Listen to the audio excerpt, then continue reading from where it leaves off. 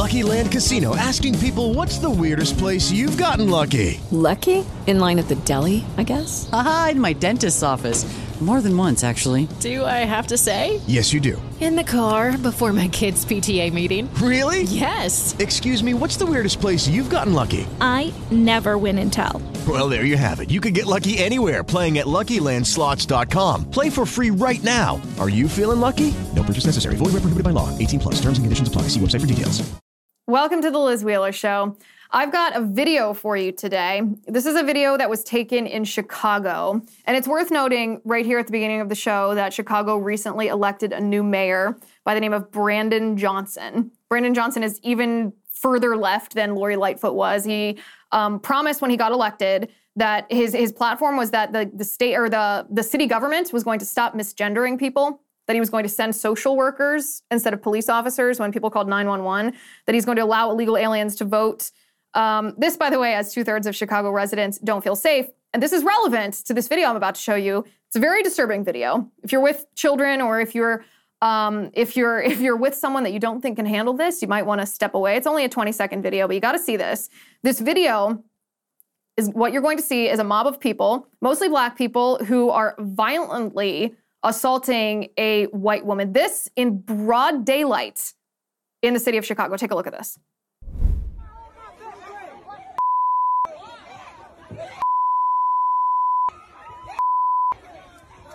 So we had to cut the audio for this video because it's just a bunch of profanity, and we're not gonna show that. That's just gratuitous on the show. As you can plainly see, this is horrible to watch. It's horrifying, horrendous to watch. A bunch of people violently assaulting a white woman in broad daylight in the city of Chicago. What is wrong with our country? What is going on? And I say that both because that's your visceral emotional reaction when you see a video like that, right? You think, how can people actually behave like this? Who does this? But it's also not a rhetorical question. It's not just an emotional reaction. What is going on? Why is this happening in the city of Chicago? Now, we know, of course, we can blame the politicians like this new mayor for focusing on the government, the city government, not misgendering people. Yeah, that addresses people's fear, that 2/3 of people in Chicago fear for their safety because of things like this. And this was just one that happened to be caught on video. You can blame politicians, and they should be blamed. They deserve the blame. They're responsible for allowing this kind of violence without prosecuting and arresting. They're responsible for law and order, and they're not obviously upholding their duty there. But broader than that, what you saw in that video, if you're sitting here feeling sick to your stomach, if you're sitting here feeling horrified, if you're sitting here finding it hard to believe that really truly happened out in the open during broad daylight in the city of Chicago, then you're missing the point. We're all missing the point. We're all missing the fact that this is the direct result of Black Lives Matter. So very, very recently, within the last couple of weeks on this show, we've been talking about queer theory, right? And we've been talking about how queer theory isn't just the transgender ideology, but that it's actually a Marxist theory. It's a derivative of critical theory, which is from the Frankfurt School in Germany. And the purpose of the critical theories is to use the classic Marxist oppressor-oppressed situation where Marxists pit one demographic of people against another and claim, Karl Marx said it was the workers that were oppressed by the ruling class. Queer theory says it's LGBTQIA people that are oppressed by straight, white, quote unquote, cisgender Christians. And the purpose of pitting two groups of people against each other is because they want violence. They want a revolution, and in order to revolt against someone, you have to do this. You have to stage this kind of violence. And we forget that critical race theory, which is the underpinning of Black Lives Matter is kind of the embodiment of critical race theory, that critical race theory is also a Marxist ideology. And that when you propagate lies, which is what the Black Lives Matter movement is built on, when you propagate these lies that say that white people are inherently racist, that they have white privilege, that every white person, regardless of what they do and how they think and how they act, and regardless of their character and their behavior, they are inherently racist. They inherently hate you because of the color of your skin. If you're a black person or a brown person, we forget what that does to black people, what that does to brown people, the fear and the anger and the desperation that sparks in black people. And we forget that the Black Lives Matter narrative is intended to spark that kind of fear and that kind of anger and that kind of desperation aimed at white people. This is the point of what the Black Lives Matter movement is doing. This is why they're propagating these lies, because they actually want exactly what we saw in that video to be happening. Critical race theory, like queer theory, is an inherently violent neo-Marxist revolutionary ideology. They're pitting one group of people against another, and the purpose of that is to spark violence. So this isn't just, oh, Chicago's out of control. This isn't just, oh, wow, this really crazy thing happened that we saw on video, this awful violence. This is exactly what the Black Lives Matter movement, exactly what critical race theory was intended to do. It's inherently violent. And the left, all the way up to the president of the United States, is propagating this in a way that is going to cause more violence and more harm to the citizens of this nation if we don't stop. So let's get to that.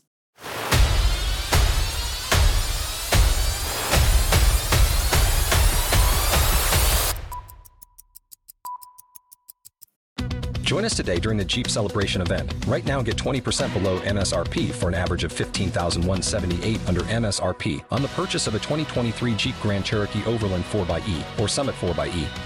Not compatible with lease offers or with any other consumer incentive offers. $15,178 average based on 20% below average MSRP from all 2023 Grand Cherokee Overland 4xE and Summit 4xE models in dealer stock. Residency restrictions apply. Take retail delivery from dealer stock by 4/1. Jeep is a registered trademark. With Lucky Land Slots, you can get lucky just about anywhere. Dearly beloved, we are gathered here today to... Has anyone seen the bride and groom? Sorry, we're here. We were getting lucky in the limo and we lost track of time. No, Lucky Land Casino, with cash prizes that add up quicker than a guest registry. In that case, I pronounce you lucky. Play for free at LuckyLandSlots.com. Daily bonuses are waiting. No purchase necessary. Void where prohibited by law. 18+. Terms and conditions apply. See website for details. Okay, so Ralph Yarl, this story's been making the headlines, and rightly so. This is a horrendous story. Given the facts that we know right now, this is a very bad thing that happened. Ralph Yarl is a 16-year-old black young man from Kansas City, a teenager from Kansas City, who was shot by an 84-year-old white man. And when I say the facts that we know right now about this story, we have been told that there was a racial element to this shooting. Now, Ralph Yarl survived this shooting, thank God. But what happened is this young man, you can see his face on the screen, this young man, he thankfully survived the shooting. He's a musical student, and what happened is he was going to pick up his younger siblings at a house, and he accidentally went to the wrong house. He got the address wrong, so he walked up to the door of a house that wasn't the house where his siblings were, and he rang the doorbell at this house, and in response to ringing the doorbell, the owner of this house, a man by the name of Andrew Lester, an 84-year-old white man, shot him through the door. Shot Ralph Yarl through the door. Ralph Yarl was hospitalized for multiple days. Fortunately, thank God, he survived. And he's been released from the hospital. And we've been told that there was a racial element to the shooting, that it wasn't just a deranged old man who was not being responsible with his firearm. I mean, it would be horrendous in that case also, but we're told that there's a racial component to this crime. At this point, I have no reason to disbelieve it, except for the fact that I question everything. We should question everything. This is the same media that perpetuated the narrative about George Floyd, that perpetuated the narrative about Michael Brown and Ferguson, right? They often tell us that shootings, especially shootings where the victim is a black man, is overtly racist, that it's white people inflicting violence or white people killing or shooting black people just based on the color of their skin. And the media, 9 out of 10 times, is wrong about this. They're doing it just to incite racial divide in our nation. So when I say, given the information that we know right now about this shooting, I say that because there's no reason, there's no proof that that the facts that we have right now are incorrect. And if these are the actual facts of the story, then this was a horrendous thing. If this old man, I mean, it's horrendous if the old man shot the young man regardless in this situation. There's one disputed fact that makes a huge difference in this story. Originally, it was reported that Ralph Yarl, when he went up to the door of this house, it was originally reported that he actually opened the glass storm door, that he didn't ring the doorbell, he just opened the door. Still doesn't justify the guy shooting him like that, but the teenager has denied that he opened the door. He said he actually rang the doorbell. That's a pretty significant difference. And here's the thing. When bad things happen in our country, when horrendous things happen in our country, when someone is shot unjustifiably, when they could have lost their life, I mean, this could have been a murder, basically. we have a criminal justice system. We have a criminal justice system that was designed for situations when people do bad things. Because we don't live in utopia. We're not in heaven. We're sinful people, and people do bad things. And so we put in place a structure that helps reorder society after something bad is done. It takes the person who committed or allegedly committed a wrong. And I'm not saying that Andrew Lester allegedly committed. I'm just saying we presume innocence until our criminal justice system, until and unless that person has been found guilty. We presume innocence, and we put this person on trial in front of a jury of their peers. They're prosecuted by the state. They have a right to an attorney. They go through this adversarial court system until they are found guilty, at which point they are, in this case, almost assuredly incarcerated because they are deemed a threat to the community. They're deemed a threat to other people and other people's lives and other people's inherent rights. And it's the government's right to protect citizens against being harmed or having their rights violated. And this is where the Black Lives Matter narrative falls apart for me, because we're never going to create a society where bad things don't happen. That doesn't exist. That's not reality. That's just fantasy. And so when we have a society and we acknowledge the reality that bad things are going to happen, that people are going to do bad things, and we put a system in place that helps protect people against bad things and helps reorder society when people do bad things anyway, if that system works, then it works. But it can't undo the wrong, but it can try to reorder society. It can hold the perpetrator accountable, and it can protect other people from being violated by that same perpetrator. But the Black Lives Matter narrative, especially in this case, but in all these different shootings, completely ignores our system of our criminal justice system. Instead, they pretend that our criminal justice system is what's corrupt, that our criminal justice system is what's wrong, and that our criminal justice system allows people like this man, this white man, to commit a crime that allegedly had a racial component. I guess we will learn more about whether that's true or not in the coming days. But assume that it did for a moment, for the sake of this argument. Assume that it did for a moment. Our criminal justice system didn't break down. Our criminal justice system isn't giving the advantage to the white man. Our criminal justice system is actually working. This man has been charged with first-degree assault. Andrew Lester, the white guy, has been charged with first-degree assault and armed criminal action. He's probably going to spend the rest of his life in prison, as he should, because he shot someone unjustifiably. So how exactly, then, is the criminal justice system a system of white supremacy, as the Black Lives Matter movement tells us it is? How exactly does it allow white people to commit crimes with impunity like the Black Lives Matter movement says it does? How exactly does it not advocate for the rights, the constitutionally protected fundamental human rights of Black citizens, which is exactly what it's doing in this case? This is one of the biggest flaws of the Black Lives Matter movement, besides, of course, their Marxism and the lies that they tell about police officers murdering Black people, which is obviously demonstrably false, given what claims the Black Lives Matter movement has made. But in the name of everything that we just debunked, the Black Lives Matter movement claiming that the criminal justice system is evil and that white people kill Black people or shoot Black people all the time with impunity, those things aren't true. But making those claims and using those claims as justification, the Black Lives Matter movement vandalized Andrew Lester's home. He's received death threats. What if you could have a career where the opportunities are as vast as our nation? Where it's not about mission statements, but a shared mission. At U.S. Customs and Border Protection, we go beyond to protect more than borders. From ship to shore, air to ground, cities to local communities, CBP agents and officers are keeping people safe. Join U.S. Customs and Border Protection and go beyond for something far greater than yourself. Learn more at cbp.gov/careers. Hello, it is Ryan, and we could all use an extra bright spot in our day, couldn't we? Just to make up for things like sitting in traffic, doing the dishes, counting your steps, all the mundane stuff. That is why I'm such a big fan of Chumba Casino. Chumba Casino has all your favorite social casino-style games that you can play for free anytime, anywhere with daily bonuses. That should brighten your day a little.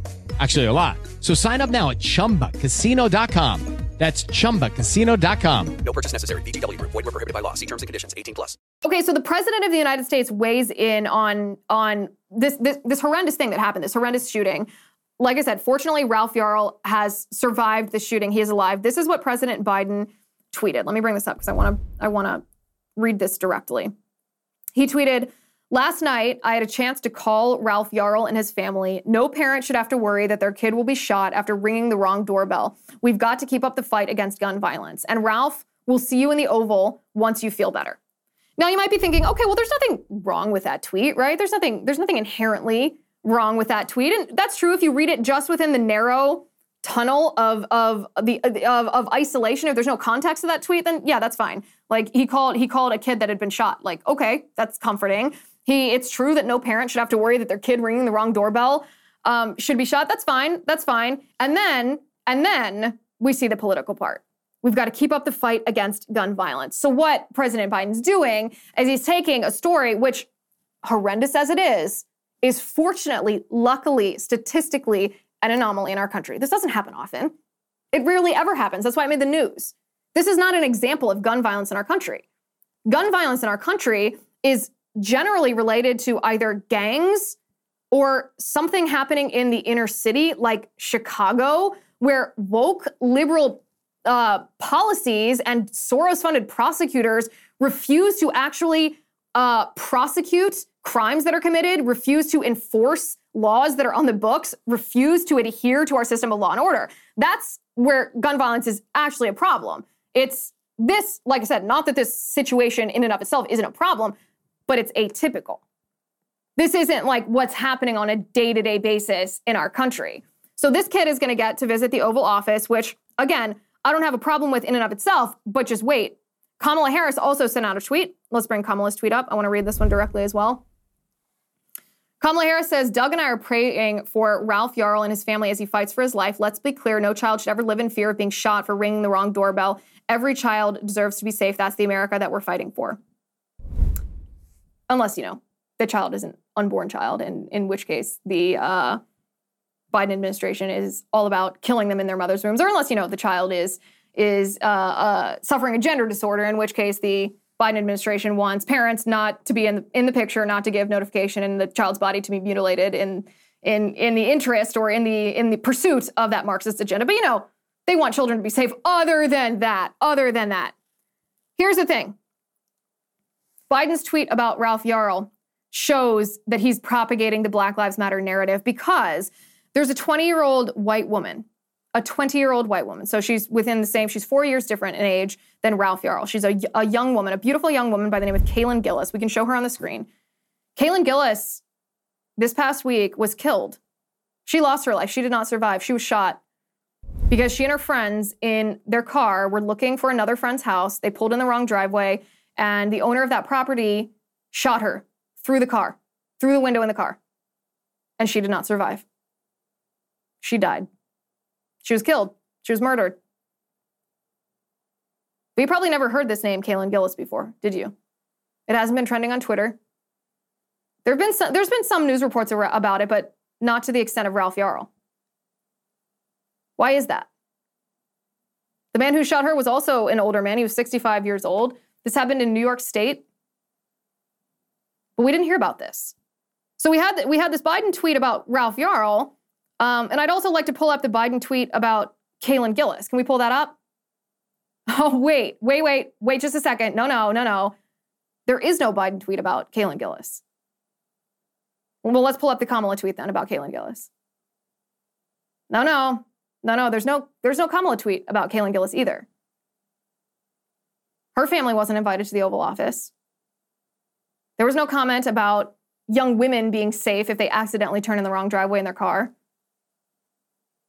Nothing like that. Because the true agenda of the Biden administration has nothing to do with what happened to Ralph Yarl. The true agenda of the Biden administration is exemplified by how Biden has handled tragedies, selective tragedies, or how he has selectively handled tragedies over the past month. For example, Joe Biden did not invite the families of the 6 Christians, the 3 Christian children and the 3 Christian adults at the Christian school in Nashville who were murdered by the transgender terrorist.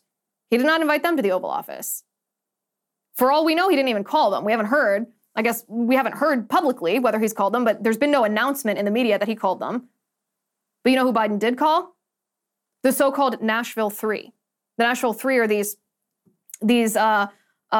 three Democratic state lawmakers in the Nashville state capitol who staged what I'm calling a transurrection. They violated permanent House rules in the Nashville state capitol to agitate protesters who'd burst in there in the name of gun control. Gun control that they were demanding outside of the legislative process. They had ignored the actual way that the legislature works in the name of, or in the wake of the shooting at the Nashville Christian School. So Biden calls the Nashville Three these phony Democrats who are just being showboats, agitating, violating rules, trying to circumvent the legislature, and he doesn't call the families of the Christians who were murdered because they were Christians. And so Biden invites Ralph Yarl, this kid, to the Oval Office, which would be fine if it was just that in and of itself, if we didn't have the context to know that the family of Kaylin Gillis was given no attention by the president. So why is this? Why is this selective treatment? Well, the selective treatment, and this isn't the only example, by the way. Remember in Waukesha, what happened? That terror attack where that black nationalist killed 6 people? Biden didn't call their families. He didn't trot that out. Because Biden only cares about so-called gun violence. He only cares about these things when he can use it to propagate the Black Lives Matter narrative, when he can use it to divide our country by race, when he can use it to tell lies to black people about whether they're safe and whether they're equal in our country, and use that as a cudgel to pit black people against white people. It's completely evil what he's doing. Completely evil. Everybody in your crew identifies as either Big Mac Burger, McNuggets, or McCrispy Sandwich. But you're the Filet-O-Fish Sandwich all day. That crispy fish, that savory tartar sauce, that melty cheese, that pillowy bun. Yeah, you get it.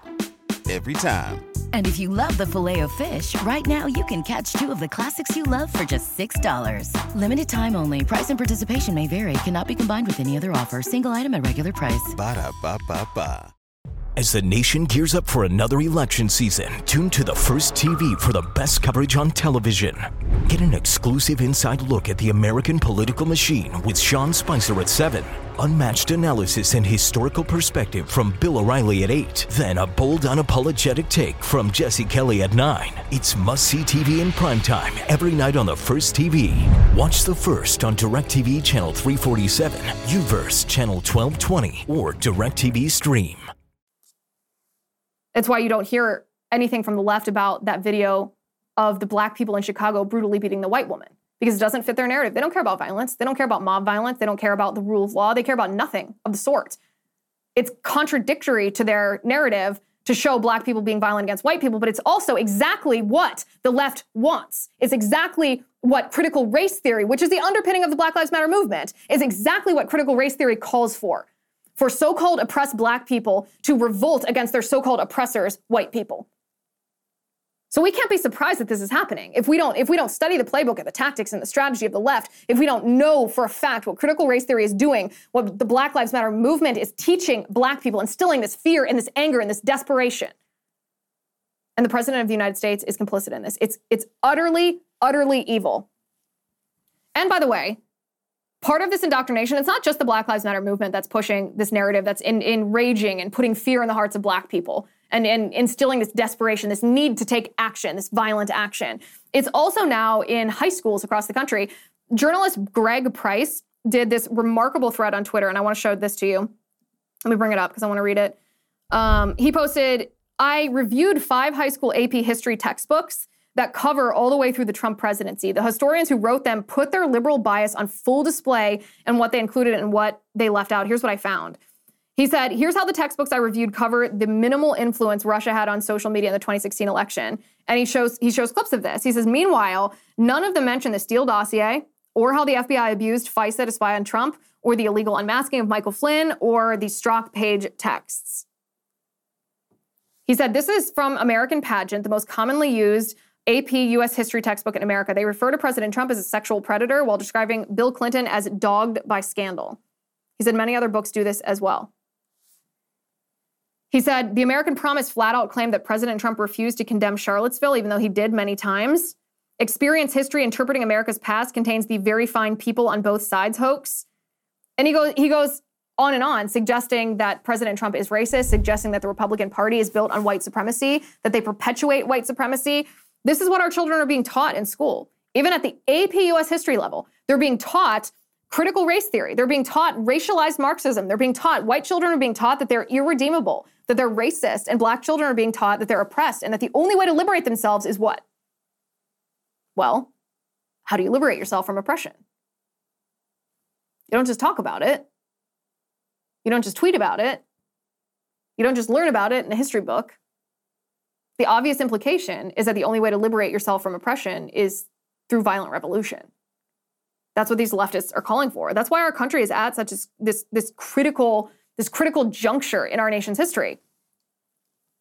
So meanwhile, down at the southern border, Joe Biden's nightmare continues. Now, this is a nightmare of his own making. This is not something that's been afflicted on Joe Biden. This is not something that's arbitrarily happened. This is a created crisis.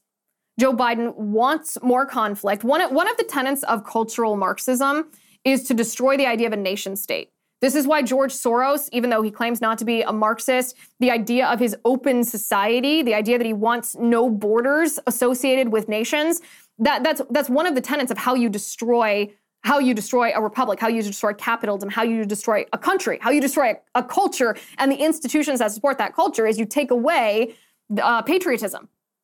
You take away a nation state and you're left with what?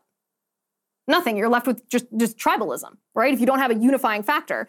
It's why when George Soros claims that he's not a Marxist, or people claim that he's just, a leftist and doesn't have those communist tendencies, I'm like, yeah, read a little bit more communist ideology. Read a little bit more from these so-called Marxist scholars, and you'll understand that George Soros is, that every Marxist, by the way, has their specialty, if you will. Some of them like education, some Marxists focus on the family, some Marxists focus on nation state. George Soros focuses on the nation state. Joe Biden is propagating this kind of Marxist ideology at our southern border. He is doing everything he can deliberately to destroy our national sovereignty, to destroy the idea of America as a nation, America as a state, America as a place with secured borders. Because if you don't have secure borders, what are you? You're nothing. You're not a state. You're not a nation. You're nothing. You're absolutely nothing. Joe Biden's doing this deliberately. Meanwhile, Karine Jean-Pierre, his press secretary, says she just lies, says that Biden's border policies, the exact opposite of what President Trump has done, are working. This is what she said on March 30th. I want to take you back just a couple days here. This is what she said on March 30th. Take a listen. As the president is using the tools that have been presented to him that he's able to use from the executive level without the help of Congress, Republicans in Congress who have gotten in the way and are not helped at all to deal with this issue. The program that he's put forth, we see them working. The data shows that. Okay, that was on March 30th. The data shows that these policies are working. So fast forward a couple of days. That was several weeks ago, right? What's the date today? Yeah, that was several weeks ago, about 3 weeks ago. Now we have the data for how many border crossings happened in the month of March. The same month that Karine Jean-Pierre said that the data shows that these border policies are working. We had 190,000 border crossings in March alone. 190,000. So maybe when she says his border policies are working, we should ask, well, working to do what? Working to stop the flow of illegal aliens across our border? No, that's not what they're working to do. But if you actually look at what the Biden agenda is at the border, and you think, well, his intention is to destroy us as a nation state, then yes, his policies are absolutely working to achieve that. Absolutely working. Department of Homeland Security Secretary Mayorkas was grilled in front of Congress, and he admitted that under the Biden administration, in the past just over 2 years, the total number of illegal aliens or encounters that Department of Homeland Security and its sub-agencies like ICE or Border Patrol have had at the border is over 6 million. Take a listen. Mr. Secretary, Title 42 is slated to end in under a month, as you well know, on May 11th of 2023. The question for you is, what changes are you anticipating in terms of the number of migrants arriving at the border after May 11th? And what preparations is the administration making to deal with those individuals seeking asylum? Mr. Chairman, we do anticipate a surge in the number of encounters at our southern border. 6 million. And as you heard him say, he anticipates a surge in the month of May. Doesn't sound like it's working to me. But Karine Jean-Pierre came out just this week to address this new data, the 190,000 encounters that happened in the month of March, and Mayorkas saying that they expect a surge in the month of May. And this is what Karine Jean-Pierre said about the Biden administration's border policies. Let me just touch on the March numbers for a second. As you just stated, look, what we believe is our border enforcement measures and what we have seen continue to limit unlawful immigration. So that is important to note. She's like completely detached from reality. It's actually remarkable to me that someone can stand at a podium and know what the truth is. This is not a difficult concept. This is not too complicated. This is not her being ignorant. There's no way that you don't know the reality of what's happening. But that she can stand there and look the American people in the eye and say, you see the reality of what's happening. You see that our border is overrun. You see that this is not only causing physical harm to American citizens who live near the border, but you see that the opioid crisis is being worsened. You see the poisonous fentanyl, the deadly fentanyl that's being trafficked across our border. You see the women and children that are being trafficked across our border that are facing rape and sexual assault. You see the idea of our national sovereignty being diluted. You see all of these illegal aliens costing the American people an incredible amount of money, both in their immediate care. Sometimes they're deported, but then they fade into the shadows because they're given court dates, because they claim asylum and they don't show up and they end up on welfare. She knows this. You know this. I know this. She knows this. And what does she do? She lies. She looks in our faces and she lies as if we're stupid. But this is the hallmark of what authoritarians do. This is the hallmark of what Marxists do. They redefine reality. They say to you, listen to me. What you're seeing wrong. You can see that red stoplight, right? Well, it's not really red. I want to tell you right now that actually that red light means that you're seeing a yellow light. They tell you that you can't believe your own mind. You can't believe your own intellect. You can't believe your own reason. They say you can't reason. Your reason is biased. Your reason is built on something bad. So you have to rely on us to tell you what reality is. And reality is subjective, they say. It's subjective to people's lived experience. This is really messed up stuff. And I feel like we've gotten so used to this. We've gotten so desensitized to the fact that, oh yeah, Democrats lie. Oh yeah, we had Jen Psaki, now we have Karine Jean-Pierre. Like, they're terrible. They lie all the time. It's provable lies, and they just don't care. They're so shameless about their lying that they just get up day after day and act like that their reputation isn't in shreds, isn't tattered.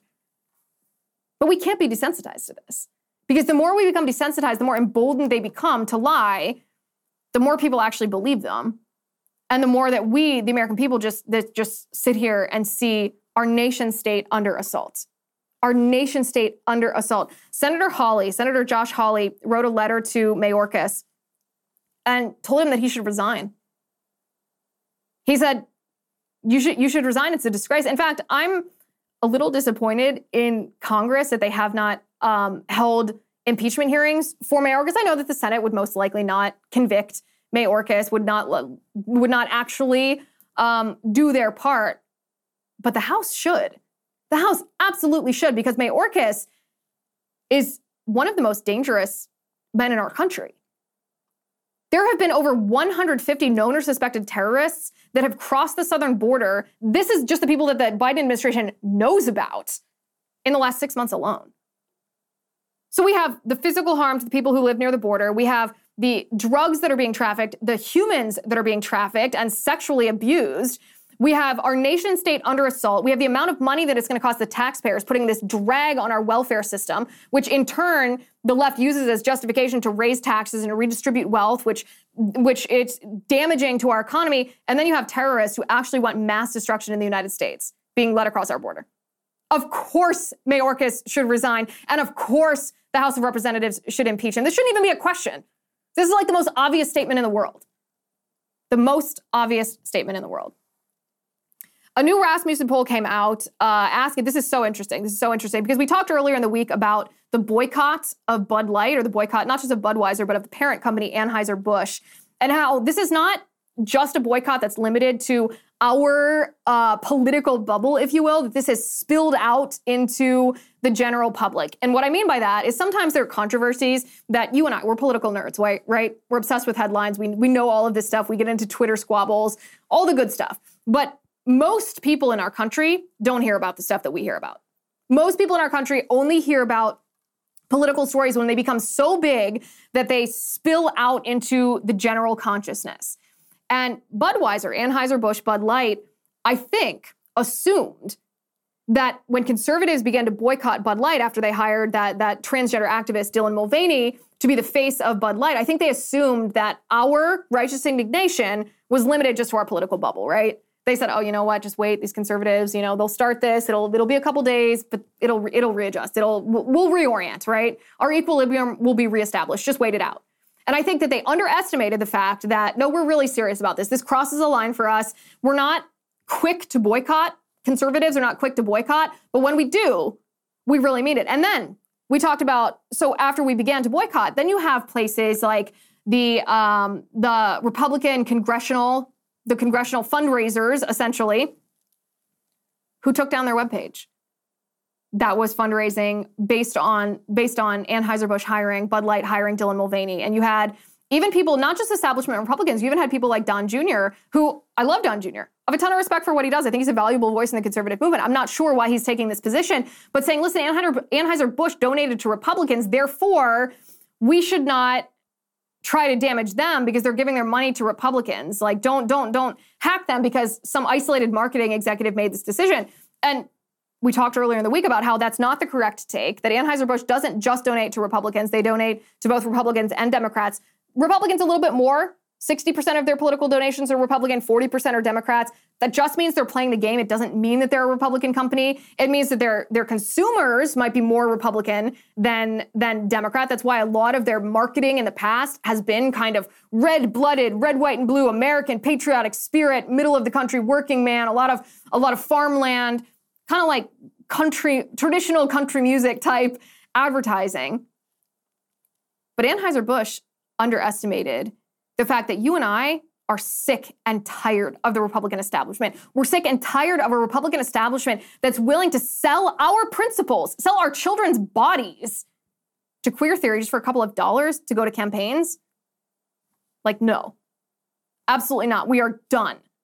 And so we've continued to boycott. So Rasmussen conducted a poll. This poll was conducted from April 12th to 16th. This is what they said.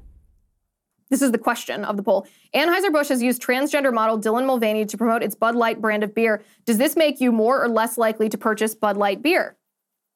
These are the results. Let me read these to you. In all age categories, 40% of people said it would make them less likely to purchase Bud Light. 37% said it makes no difference. And only 19% said it makes them more likely. So 40% of people said it makes them less likely to buy beer. That's all age categories. But then broken down into age brackets, this is fascinating actually, because you would expect, okay, young people aren't going to care about this. Young people are very leftist. They're gonna swing much more towards Dylan Mulvaney than towards reality. But it's barely different. In the 18 to 39-year-old category, so this is Gen Z and millennials, 26% of people said it makes them less likely to purchase Bud Light, 35% said it makes no difference, and 33% said it makes them more likely. So what is that? Only 7% more, even of young people, only 7% are more likely to buy Bud Light versus less likely. That, if I'm Anheuser-Busch, that is an astonishing statistic for me. Because when you look at typical polling data, like which age person or which age demographics support candidates, almost always this 18 to 39-year-old demographic, it skews so far to the left that it's absurd, right? Like if you look at Joe Biden versus Donald Trump, or Hillary Clinton versus Donald Trump, or anybody, Barack Obama versus Mitt Romney, or John McCain versus Barack Obama, you can go all the way back. The young demographic skews so far to the left that it's embarrassing for Republicans. Let's just say that. So for the 18 to 39-year-old category and the hot button cultural topic to be, I don't want to call it within the margin of error because 7% is a little bit greater than a margin of error, but to be so close If I'm Anheuser-Busch, then I sit back in my chair and I say, oh man, or woman, we really miscalculated. This is a major boo-boo here. This is not something that's going to be quickly solved. For the 40 to 64-year-old category, 53% said it makes them less likely to purchase. Only 12% said it makes them more likely. Of the over 65 years old, 42% said it makes them less likely to buy the beer, and only 6% said it makes them more likely. This is something. This is quite something. This means our boycott's going to be effective. Now, I said earlier in the week, it doesn't mean that Bud Light, Budweiser, Anheuser-Busch is going to apologize or roll this back. They're probably not going to because they're in the international spotlight now. But it does mean that we are sending a message to other corporations that the phrase that we like to say, go woke, go broke, isn't just a phrase anymore. It's a reality. That if you do something so stupid, like hiring a transgender activist, a man pretending to be a woman to be the face of your company, then you can stand to lose $6 billion off your stock value. We conservatives, we mean it this time. We have drawn a line in the sand. We understand that this fight against critical race theory, this fight against queer theory, the organizations that propagate it, right? Whether it's the Black Lives Matter movement and Joe Biden's administration propagating the critical race theory lies, the Black Lives Matter lies, whether it's Drag Queen Story Hour or Disney, or now Anheuser-Busch propagating the queer theory narrative, the transgender ideology, we conservatives understand what we're facing. And we're not willing to let our country go to actual, literal Marxists propagating these ideologies. So again, if I'm Bud Light executives, if I'm Anheuser-Busch, if I'm in this company, I look at this poll and I have made the biggest mistake of my life. Conservatives, don't give this up. We've got this. Thank you for watching. Thank you for listening. I'm Liz Wheeler. This is The Liz Wheeler Show.